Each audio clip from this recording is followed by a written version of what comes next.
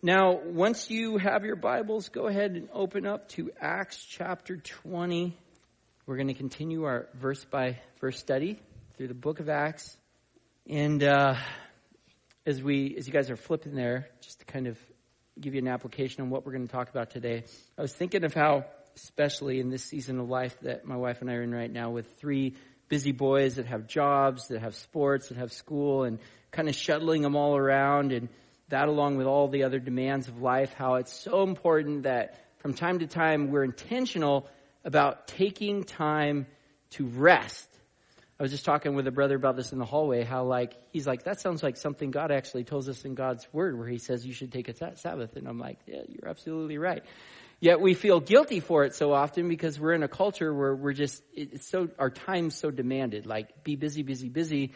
And if you take a day off, it's like shame on you because there's so much to do. Whereas God's like, no, actually you need a day off. You need a day to rest. And this is something we see Jesus actually do with his disciples. Mark 6:31, I won't go there, but that's an example where it says they were so busy they didn't even have time to eat. And Jesus is like, we're going to break away for a time of rest.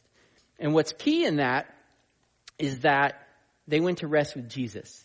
Because sometimes we can make the mistake of just thinking like, oh, I just need a vacation, I just need this, and there's nothing the matter with those things. But we don't ever go anywhere without Jesus. Because ultimately, Jesus is your rest, all right? Because the things that leave us weary and tired, and leave us anxious and worried, those are all things that our relationship with Jesus relieves us of.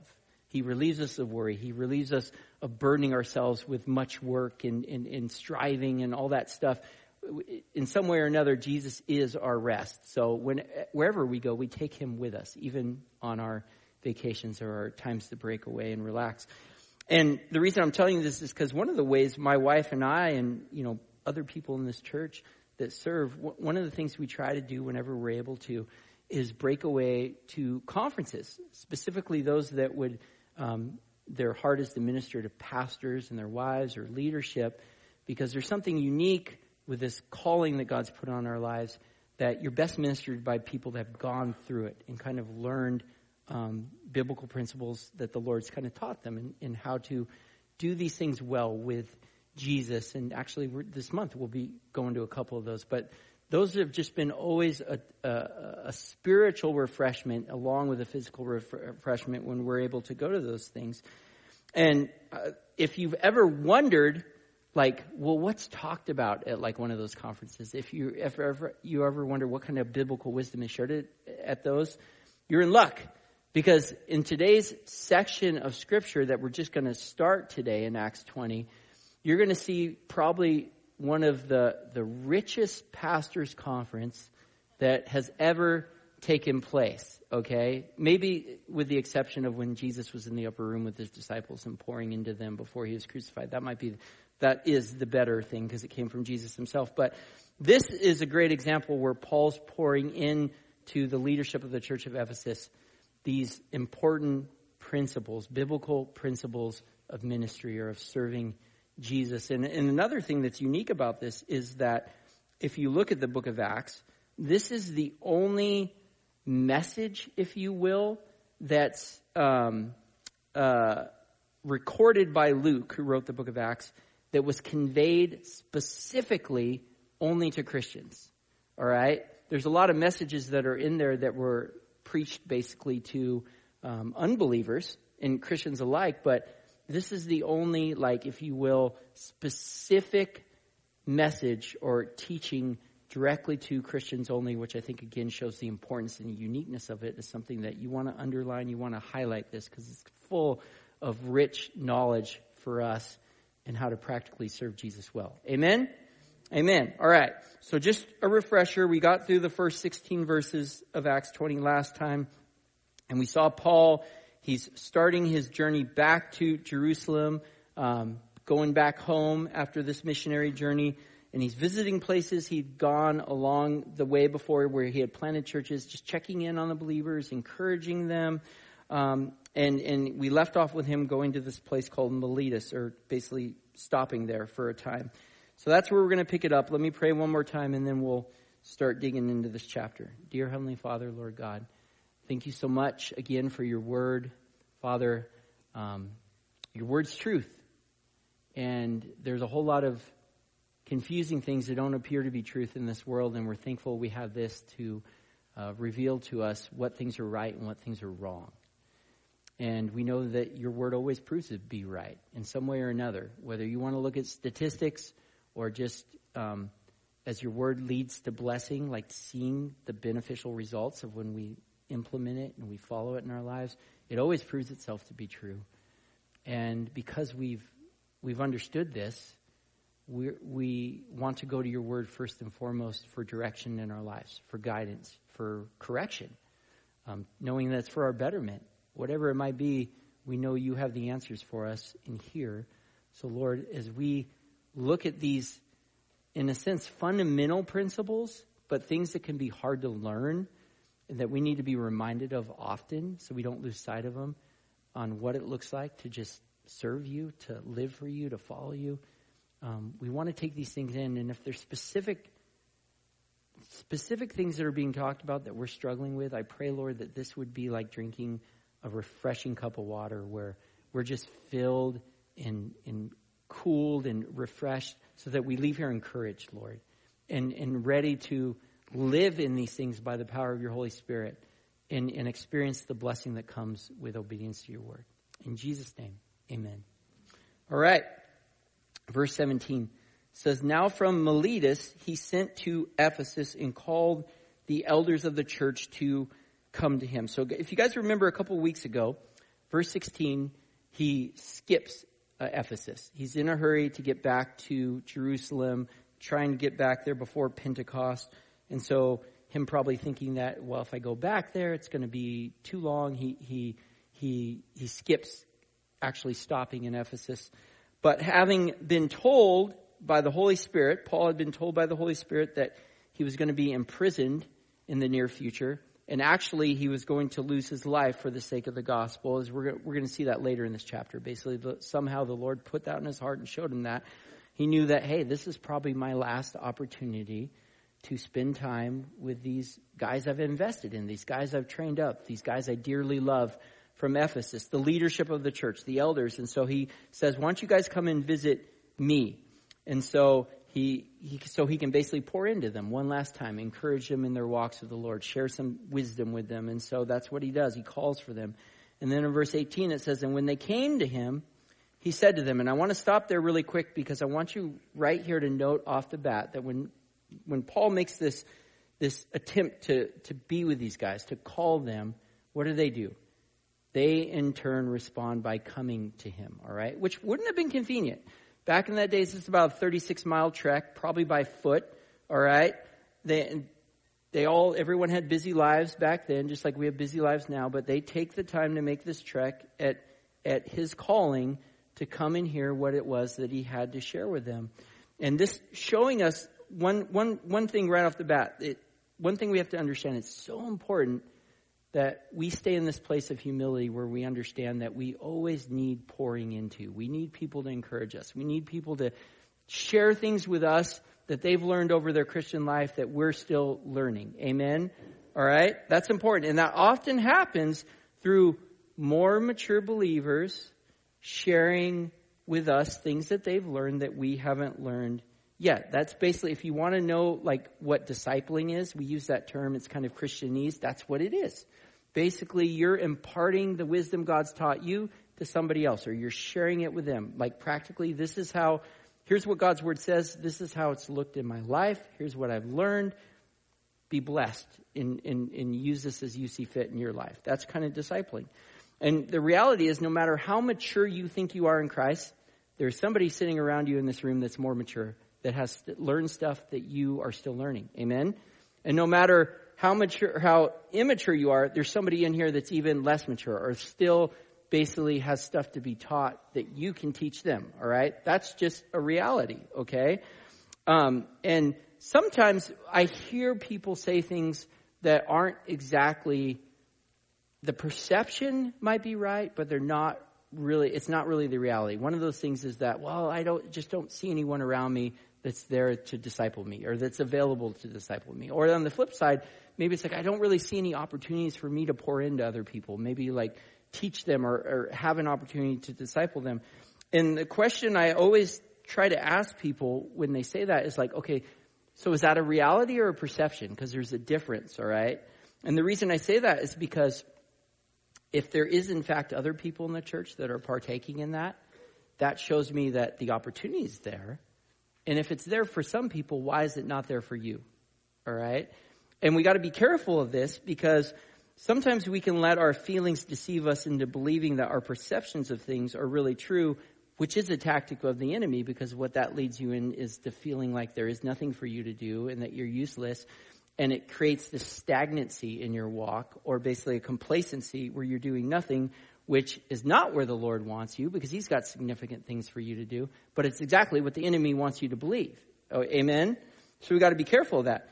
And I'd also caution us of making the mistake of thinking that just because there's not a formal church-sanctioned ministry for every type of thing that there is under the sun, doesn't mean the opportunity isn't there to partake in those things, such as discipling, all right? Because some of the richest discipling, some of the richest encouragement and edification that I've had in my life has been from personal, one-on-one relationships with people. Just simply meeting up with them. Somebody, my pastor, like his heart was just like, follow me as I follow Jesus. Just very much the way Jesus discipled. You just inviting me along to hang out with him and come do things, and then giving me opportunities and teaching me along the way. And that is very much where I've experienced the most fruit in my life, and pouring into other people's. But what's required for that to take place is us following Paul's example of making ourselves available to pour into others by taking the time to invite them to come and hang out with us. All right? And that can happen a whole bunch of different ways. All right? Maybe you're somebody that likes to fish or hunt, and you just invite somebody to come along and fish and hunt with you, another brother or sister. And that conversation that happens while you're doing that is discipling. It's encouraging, edifying each other. Maybe you invite someone for coffee. Maybe you're somebody that walks every day for exercise. And you're like, I'm going to invite this sister to walk with me, or whatnot. Something as simple as that. And God uses that simple thing to do great things in, through you. Here's an example. Today, and I'm telling you this because selfishly I want prayer. After service today, there's a group of us that are going to head to Portland, because I got invited by a church, a plant in downtown Portland, of all places, Calvary's Chapel, Portland City, to go and preach the word at an outreach in a park in Portland this evening. And so I'm going to go down there, but I ain't going down there alone. Oh, no. It's like, first of all, I don't believe in going and doing ministry alone. You see examples of the Bible, believers going out 2 by 2 or more. So it's like, I always want to bring people with me for prayer support. And then also, just like, for the Lord to use them, like in being used by him, however he might want to do that. So like, I just pray, and Lord puts people on my mind. So I'm like, hey, would you like to come? And so that's discipling. You invite people to come and be a part of what the Lord's doing. And through that fellowship we have there and back, and through the ministry the Lord does through us there, that's how we build each other up and we edify. It's that simple. All right.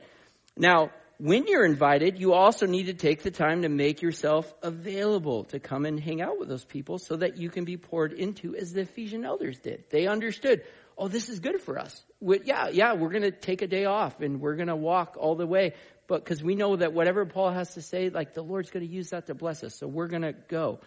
So, and people that are intentional about implementing these principles in their lives, basically people that are intentional about making themselves available, those are the people that have the most fruitfulness in your life. I always like to say, God's not going to withhold any bit of himself from you, and he wants to do a great work in all of us, but you got to make yourself available. And the more available you make yourself, the more God will do. All right? And you might say, well, how do I know who needs discipling, or how do I know who to ask to disciple me? And the answer is through your relationships with your church family. As you guys hang out with people and get to know each other through gathering together, especially the smaller gatherings we have, like Bible studies or home groups or, Seek Night, whatever they might be, the smaller ones where you can really connect with people, the Lord just inevitably connects you with people that he wants you to have close relationships with, so this mutual encouragement and edification can happen. But if you don't take part in gathering with your church family often, then yes, it proves to be a challenge to feel connected to other people, as often people are left just feeling like they're on the outside looking in, wondering what their place is in God's family or God's church. But here's what I encourage you.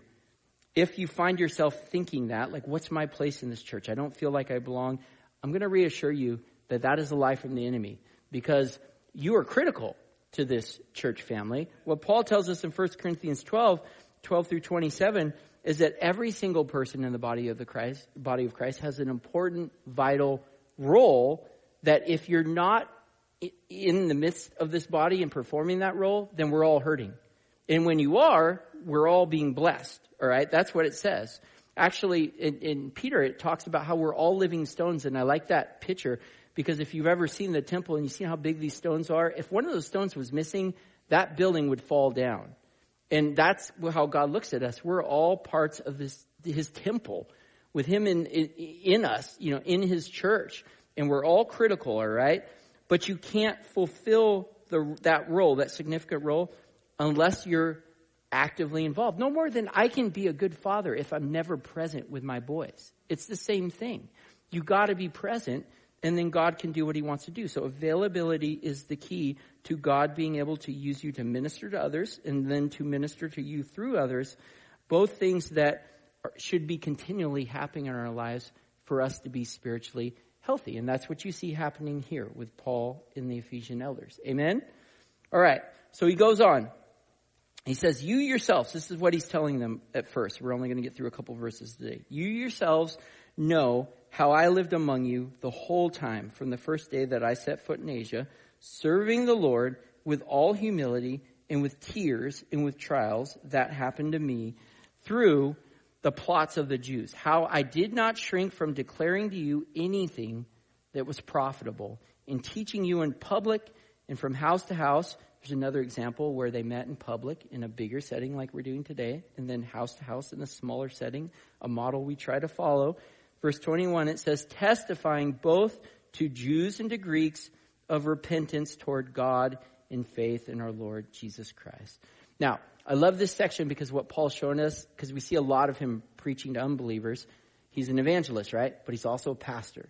He also has a heart to shepherd God's people. And Paul reminds us that he lived among them during his time in Ephesus, as he says there, which spoke of the fact that he wasn't above anyone. He considered himself equal with people. And the reason he's able to tell these things to them and they should understand what he's saying is because he lived among them. They were able to see that he wasn't somebody that just basically talked the talk. He walked the walk too. And through his relationships with them, they knew firsthand that what he was saying was truth. And this is a key thing for us to understand in ministry as well. Because here's the thing. If you're going to be effectively used by the Lord in anyone's life, they got to understand that you struggle with the same things they do, and you need the same truth from God's word to help you in your life as it's helping them. Because if somehow you come off as that you got it all figured out, or you're above them,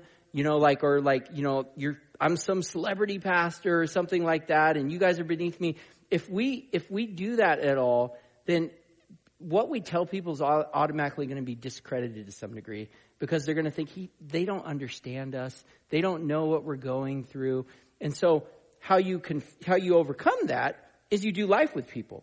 You have relationships with them. You let them get to know you, and you be honest. You be genuine and real. You don't try to hide anything. Like, yeah, we're all struggling with the same thing, and our same answer is to go to Jesus, to go to his word. And this is what, again, the discipling thing, this is how he's taught me how this looks in my life. Amen? Amen. So that's what Paul did, and it allowed him to be really effective in ministering to people.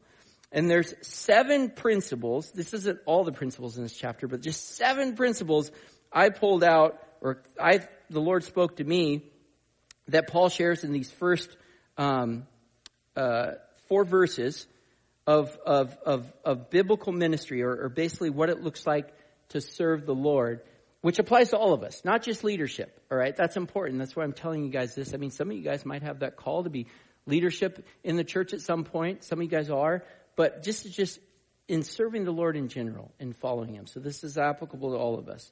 So that first principle I want you to note is consistency. Paul pointing out that he lived the same way the whole time he was with them in Ephesus in verse 18. Or basically, he was consistent. In essence, from the moment Paul came into Ephesus, he made it clear, I'm a follower of Jesus, and I'm here to tell you about him or share the word, all right? And that never changed.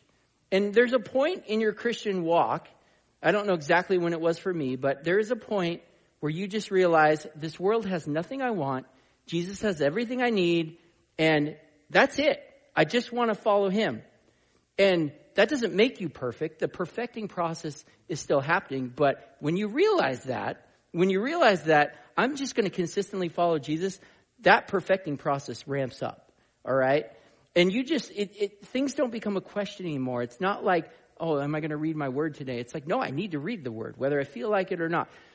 Do I need to go to church? No, I'm going to church. You know, it's like these are things that we just don't, we discipline ourselves to do them because we know we've experienced these. This is how I stay close to Jesus. This is how he corrects me. This is how he helps me. This is when I'm most stable in my life and I'm not all over the place.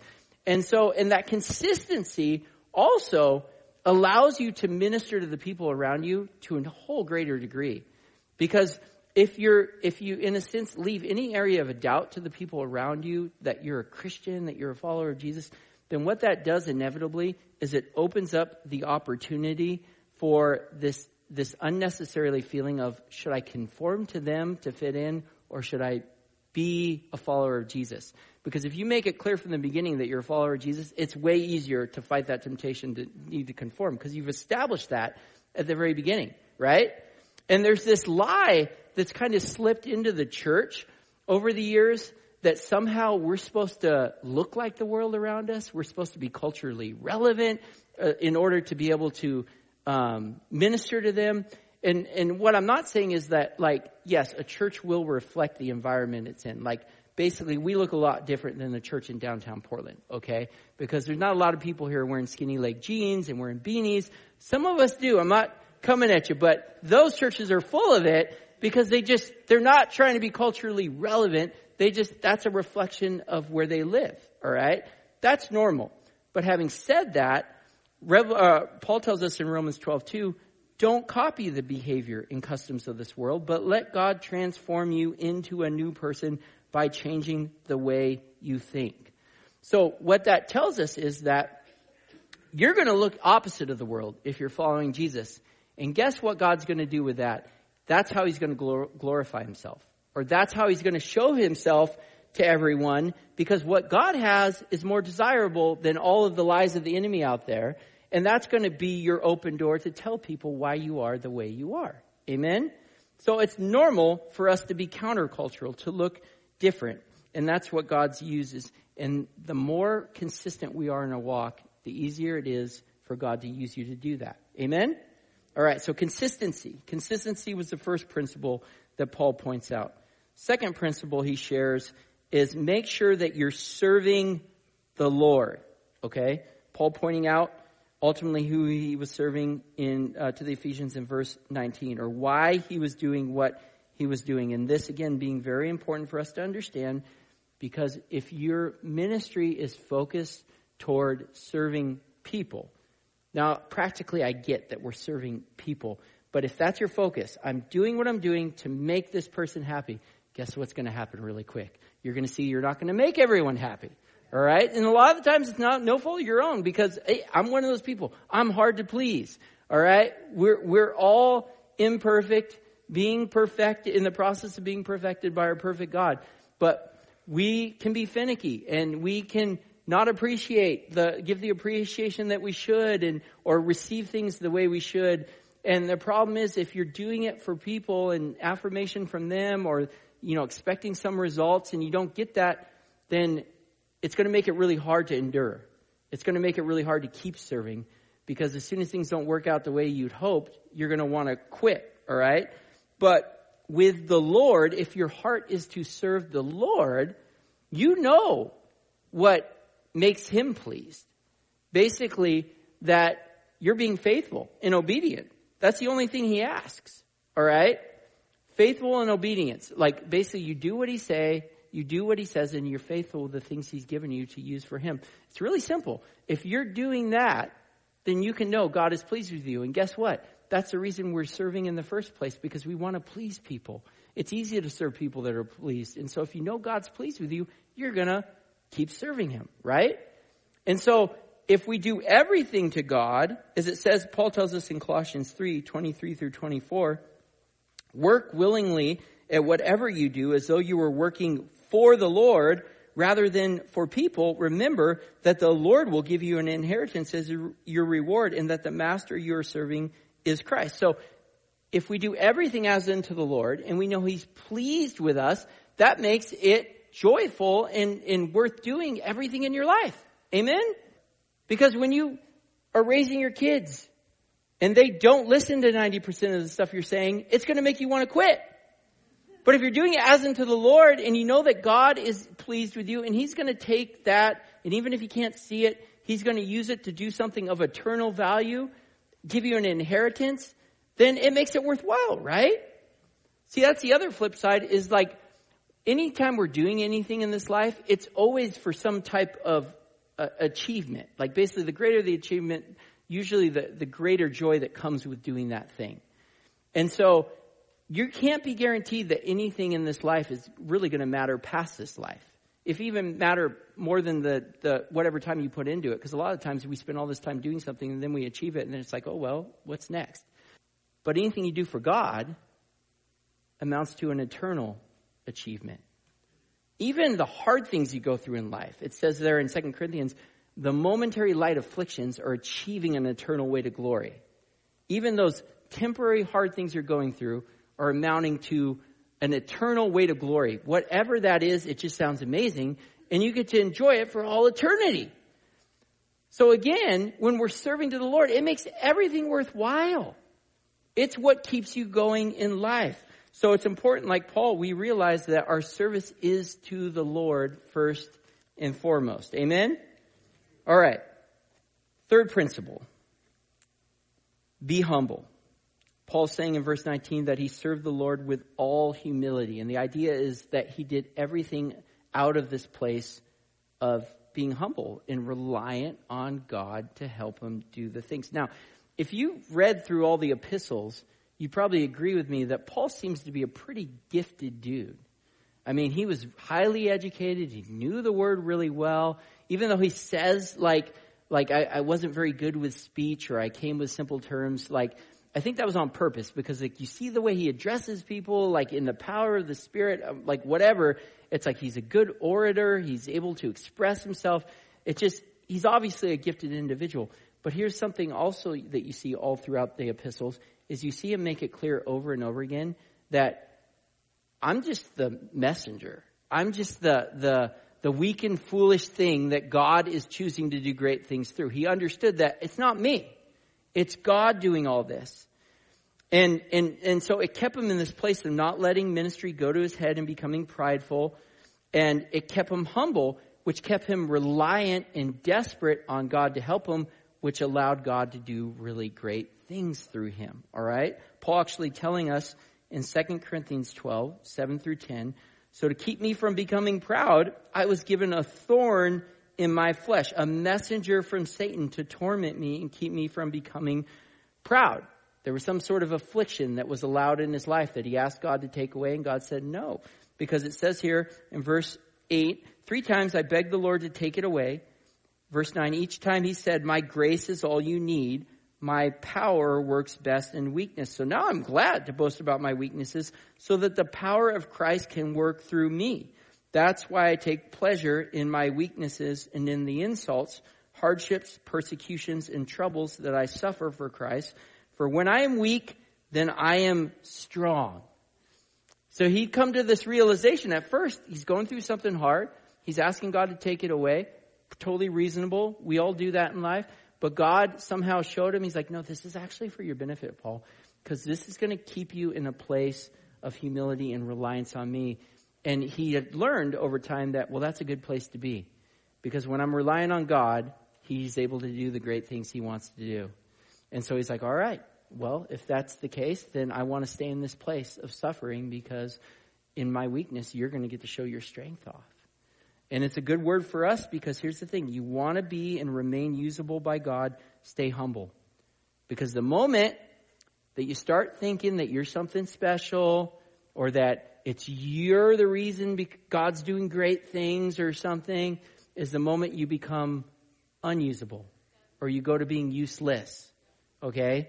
And so staying humble is an important thing to understand. And this is something that's in my prayer journal that I pray every week because I know the temptation that comes with just God doing things in your life. And it's like, Lord, do whatever you need. If you need to give me something like this to keep me humble and rely on you, because I know that the moment I'm not is the moment that I will be useless in your kingdom. And that's all that matters in my life. I want to be used by you. Amen? Amen. So stay humble. Fourth principle, share the whole truth. Paul could say in good conscience that he didn't shrink or hold anything back from God's word in what he taught the Ephesians, as verse 20 tells us. He didn't speak on topics that just tickled their ears or told people what they wanted to hear, but he gave the whole counsel of God. And as such, he could be confident that, hey, I've given you guys everything you need in your lives to live successfully for Jesus and experience the blessing he wants for you. Paul tells us in 2 Timothy 3:16-17, all scripture is inspired by God and is useful to teach us what is true and to make us realize what is wrong in our lives. It corrects us when we're wrong and teaches us to do what is right. God uses it to prepare and equip his people to do every good work. So if you want your brothers and sisters in Christ, if you want the people in your life prepared to be able to do everything God wants them to do and experience all the blessing that he wants for them, then you're going to give them the whole truth. No, it's everything, right? Everything. Amen. I'm glad you're listening. Hopefully everyone else is too, because this is the thing. You can be prepared for some of it, but what happens when that part that you need, you're not prepared for? And what that's going to amount to is you not holding anything back and being somebody that tells somebody what they need to hear and not always what they just want to hear. Okay? Knowing that it's for their betterment. Even if they aren't ready to receive it or not, then you still know this is the truth of God's word. I'm telling it to you, not in a place of like trying to come down on you or whatever. I love you, and this is what you need to hear, because if you listen to this, you are going to be brought to a better place in your life. Amen? And if we don't tell them, then we have to wonder, shoot, I should have said that.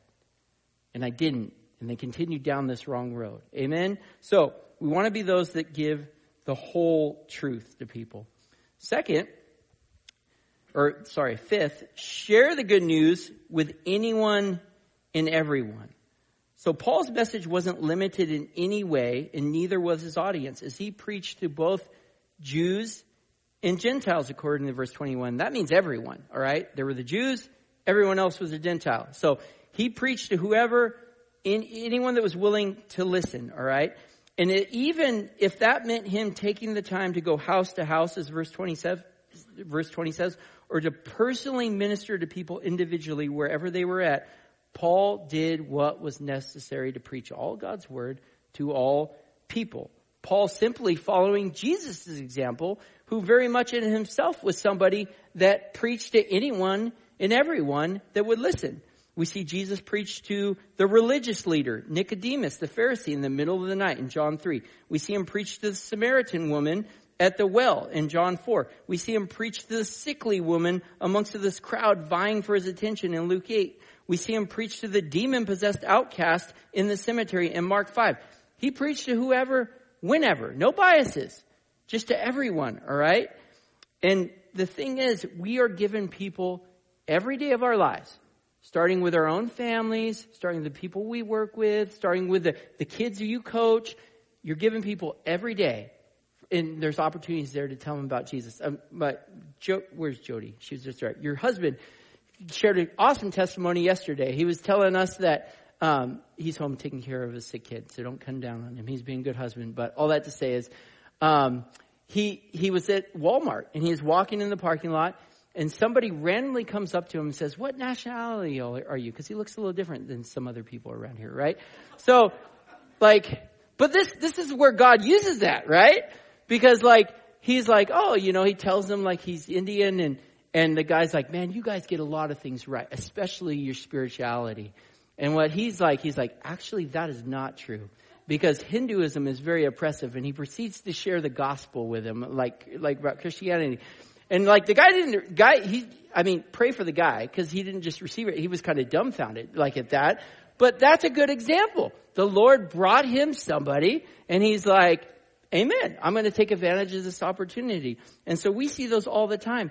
And if you want to see, like we talk about fruit a lot, like how God wants us to be fruitful. We want to see fruit in our life. We want to see people get saved. We want to see people set free from their bondage of, the bad things in life. We want to see that in our lives, right? Well, how do you get fruit? Where does fruit start from? Like just practically. Seed, right? And if you want to see fruit, if you know anything about planting, usually you got to chuck a whole bunch of seed because not all of it comes up, right? It falls in all different types of soils and there are a variety of reasons. So if you want to see a bunch of fruitfulness in your life, you just chuck seed everywhere you go. You just be like Paul. You tell anyone and everyone the opportunities God gives you, the good news. You consistently do that. And guess what? You see a bunch of fruitfulness in your life just like he does. Amen? Amen. All right. So, the sixth principle, I'm going to do this. All right. Preach Jesus. All right. It says in verse 21 that Paul's message was repentance toward God in a faith in our Lord Jesus Christ. Or in essence, basically go toward God through faith in Jesus. Because as John 14:6 tells us, he's the only way to the Father. All right. Now, here's the thing you have to understand. If you guys haven't been tracking with us through this chapter, I pointed it out before. Ephesus was a place of sin, idolatry, immorality. Man, there was sin all over the place. But you don't see Paul kind of attacking that sin. Now, he preached about repentance, which repentance means turning from sin. But here's what he specifically preached. Repentance toward God, or basically turning from sin toward God through faith in Jesus Christ. Amen? Because, here's the thing. He knew that if people believed in Jesus, they would see the goodness of God in their life. If they saw the goodness of God, they would see that what God had for them was much better than any sin or anything in this world, and they'd willfully turn from that sin, because that's what God's goodness is meant to do in our lives. Romans 2:4 says that his kindness is meant to draw you to repentance. When you see God's love for you, when you see his good plans for you, you don't have to tell somebody to run from the sin that's been destroying their lives for their whole entire lives. Their eyes are open and they see that I'm an idiot. I need God. He saved me. I want what he has for me. All right? And that's what we're still seeing as we learn these things over our whole course of life, right? Years ago, Billy Graham, he came to Portland, Oregon for a crusade many years ago. And reporters were really trying to get him to comment on, maybe some of you more seasoned saints remember this measure or Proposition 9. It had to do with homosexuality. And they really wanted to, here comes this preacher dude. Let's get his take on this. And he wouldn't bite.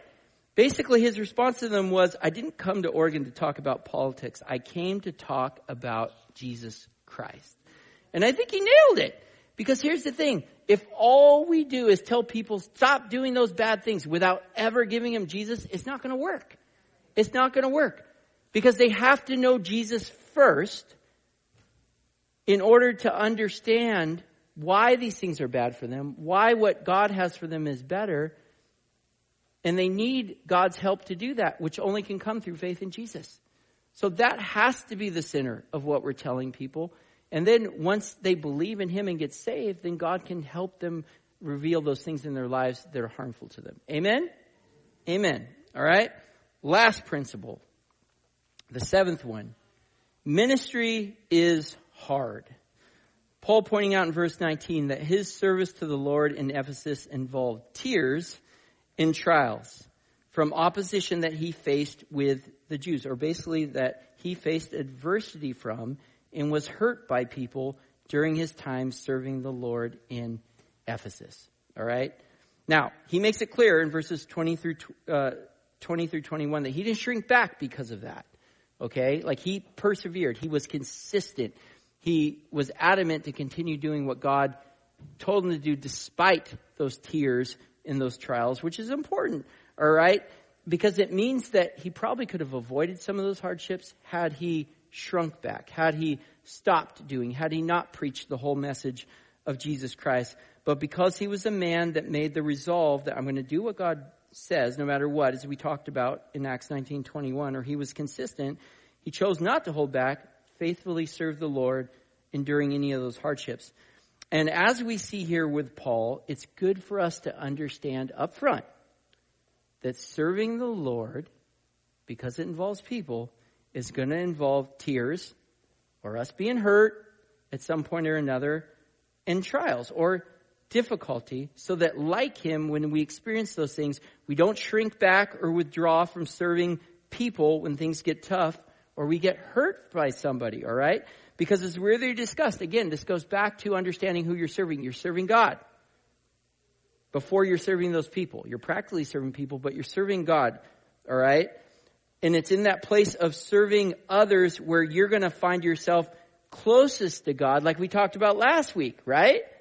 And then you're going to get to see him glorify himself the most in your life. Now, we went through this passage. If you weren't here last week, you're going to have to listen to it because it's a long one. But in Matthew 25, Jesus is talking about when he comes back at the end of the tribulation, and there's this separating people that are righteous and that are unrighteous.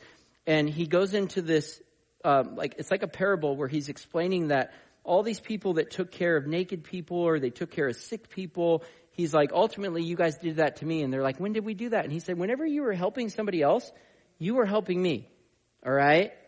So we talked about how when we're serving God, the reason we should be serving God is because that's where we're going to find the Lord. That's where we're going to be close to him because we can't do it apart from him. And that's what he does. He helps people. And that's where we're going to be closest to him. Amen? All right, now here's the part I didn't read that I want to read today. It says in verse 41, then the king will turn to those on the left and say, away with you, you cursed ones, into the eternal fire prepared for the devil and his demons. For I was hungry and you didn't feed me. I was thirsty, and you didn't give me a drink. I was a stranger, and you didn't invite me into your home. I was naked, and you didn't give me clothing. I was sick and in prison, and you didn't visit me. Then they will reply, Lord, when did we ever see you hungry or thirsty or a stranger or naked or sick or in prison and not help you? And he will answer, I tell you the truth.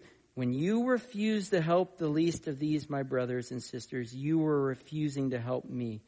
And they will go away into eternal punishment, but the righteous will go into eternal life.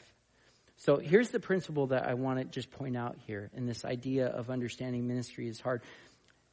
Because when we get into those hard things, our tendency is to withdraw from people, all right? But when you withdraw from people, you inevitably withdraw from God.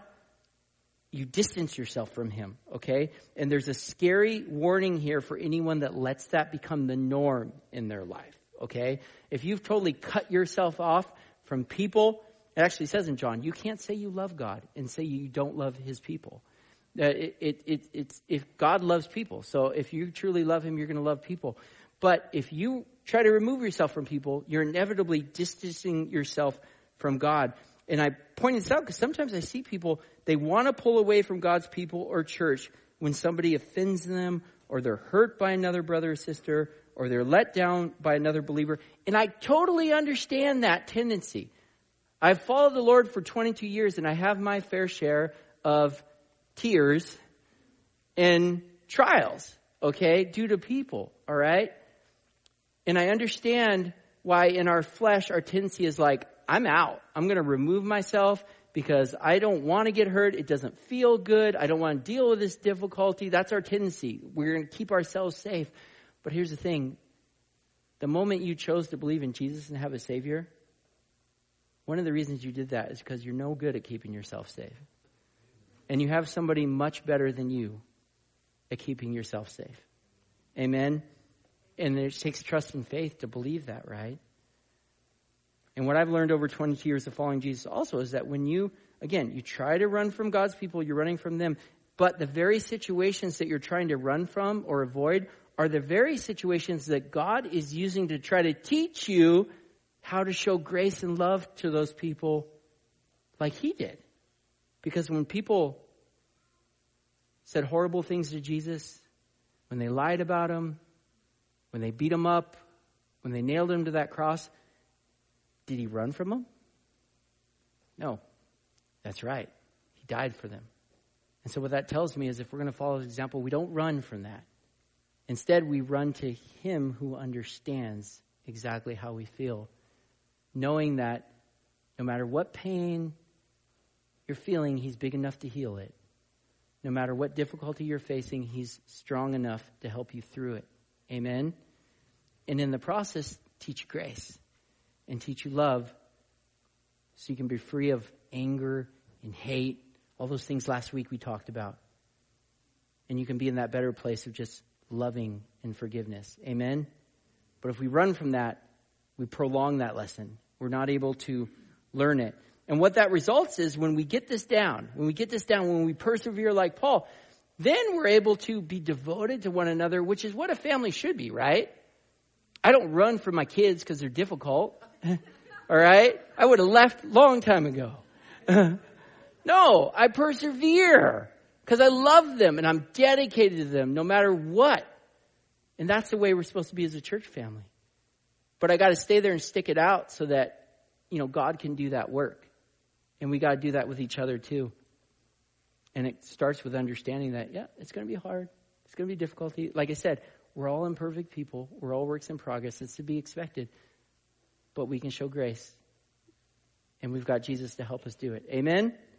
Amen. All right. So as the worship team comes up here, a lot of things I talked about. Availability. Are you available? Because God surely wants to do great things through you. He has a significant role for you in his church. But are you available? Because he can't do it unless you're willing to make yourself available.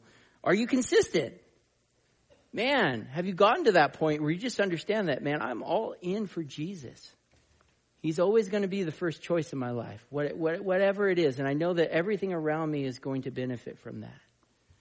Are you serving the Lord? Are you serving people? Maybe you're in a place where you feel discouraged because, your focus is on people and they're not reacting the way you'd hope, or you're not seeing the fruit that you'd hope, or, and it's understandable. But at the end of the day, you got to go back to, who am I doing this for? I'm doing this for the Lord. I know he's happy. I know he's pleased. I know that nothing I do is in vain with him. It's of eternal value. Are you being humble? Are you on your knees asking God for help? Man, Lord, I feel like I'm struggling, but I'll just pull up my bootstraps and I'll do it. No. Yes, we struggle. We need to be asking God for help. We need to be relying on him. And he's more than willing to help us. So he can show his strength and glorify himself. Are you preaching the whole truth? Are there people in your life that you know what's ailing them? And at the risk of confrontation, you're afraid to tell them what they need to hear. That's the best thing they could hear. Tell them the truth. Don't hold anything back. And then pray that God gives them those receptive hearts to receive it and understand that your heart is because you love them and you want the better things for them. Are you sharing Jesus with everyone wherever you're at? Looking at all those opportunities and understanding that every single relationship in your life is not by accident. It's so that in some way or another you can pour into them and train them up and teach them about Jesus. Even if it's sharing Jesus for the first time with someone. Are you preaching Jesus first and foremost? Are you preaching grace or fire and brimstone? Now, fire and brimstone is part of it, but the whole point of that is to make you understand how great the grace is. Jesus, Jesus, Jesus. Right? He is the way, the truth, and the life. No one comes to the Father but through him. He's got to be a part of everything we're telling people. And then expect ministry to be hard and painful. And when it gets that way, don't run from it. Run to the Lord. He'll be there to meet you. He'll comfort you. He'll heal you. He'll give you the strength you need to keep enduring. And then ask God, what are you trying to teach me in this, Lord? For some reason, I like to just wallow in my sorrows for a while before I get to that point. But it'd be much easier just to straight up go to him and go like, what are you trying to teach me, Lord? I know you're trying to teach me something. And let him teach you those lessons he's trying to teach you for your betterment. to relieve you of the ugly feelings in life that you don't have to feel anymore as a child of God. Amen? So there's a whole bunch of things the Lord could be ministering to you today. We'll have our prayer team up here. I encourage you, if there's specific things that, man, that was a word for me. It feels like the Holy Spirit's just really teaching me this or pressing this upon my heart or correcting me. Get prayer. Come up and get prayer so we can pray with you on that. To some degree, we probably are all in that camp today. So let's talk to God and do business with him and not leave here without asking him to change us for the better. Help us live in these things. Dear Heavenly Father, Lord God, thank you so much for the truths of your word. Again, these principles are things maybe most of us have heard before, but Father, it's a much harder thing to actually live them in our lives. And we want to, because we know that anything your word says is for our good.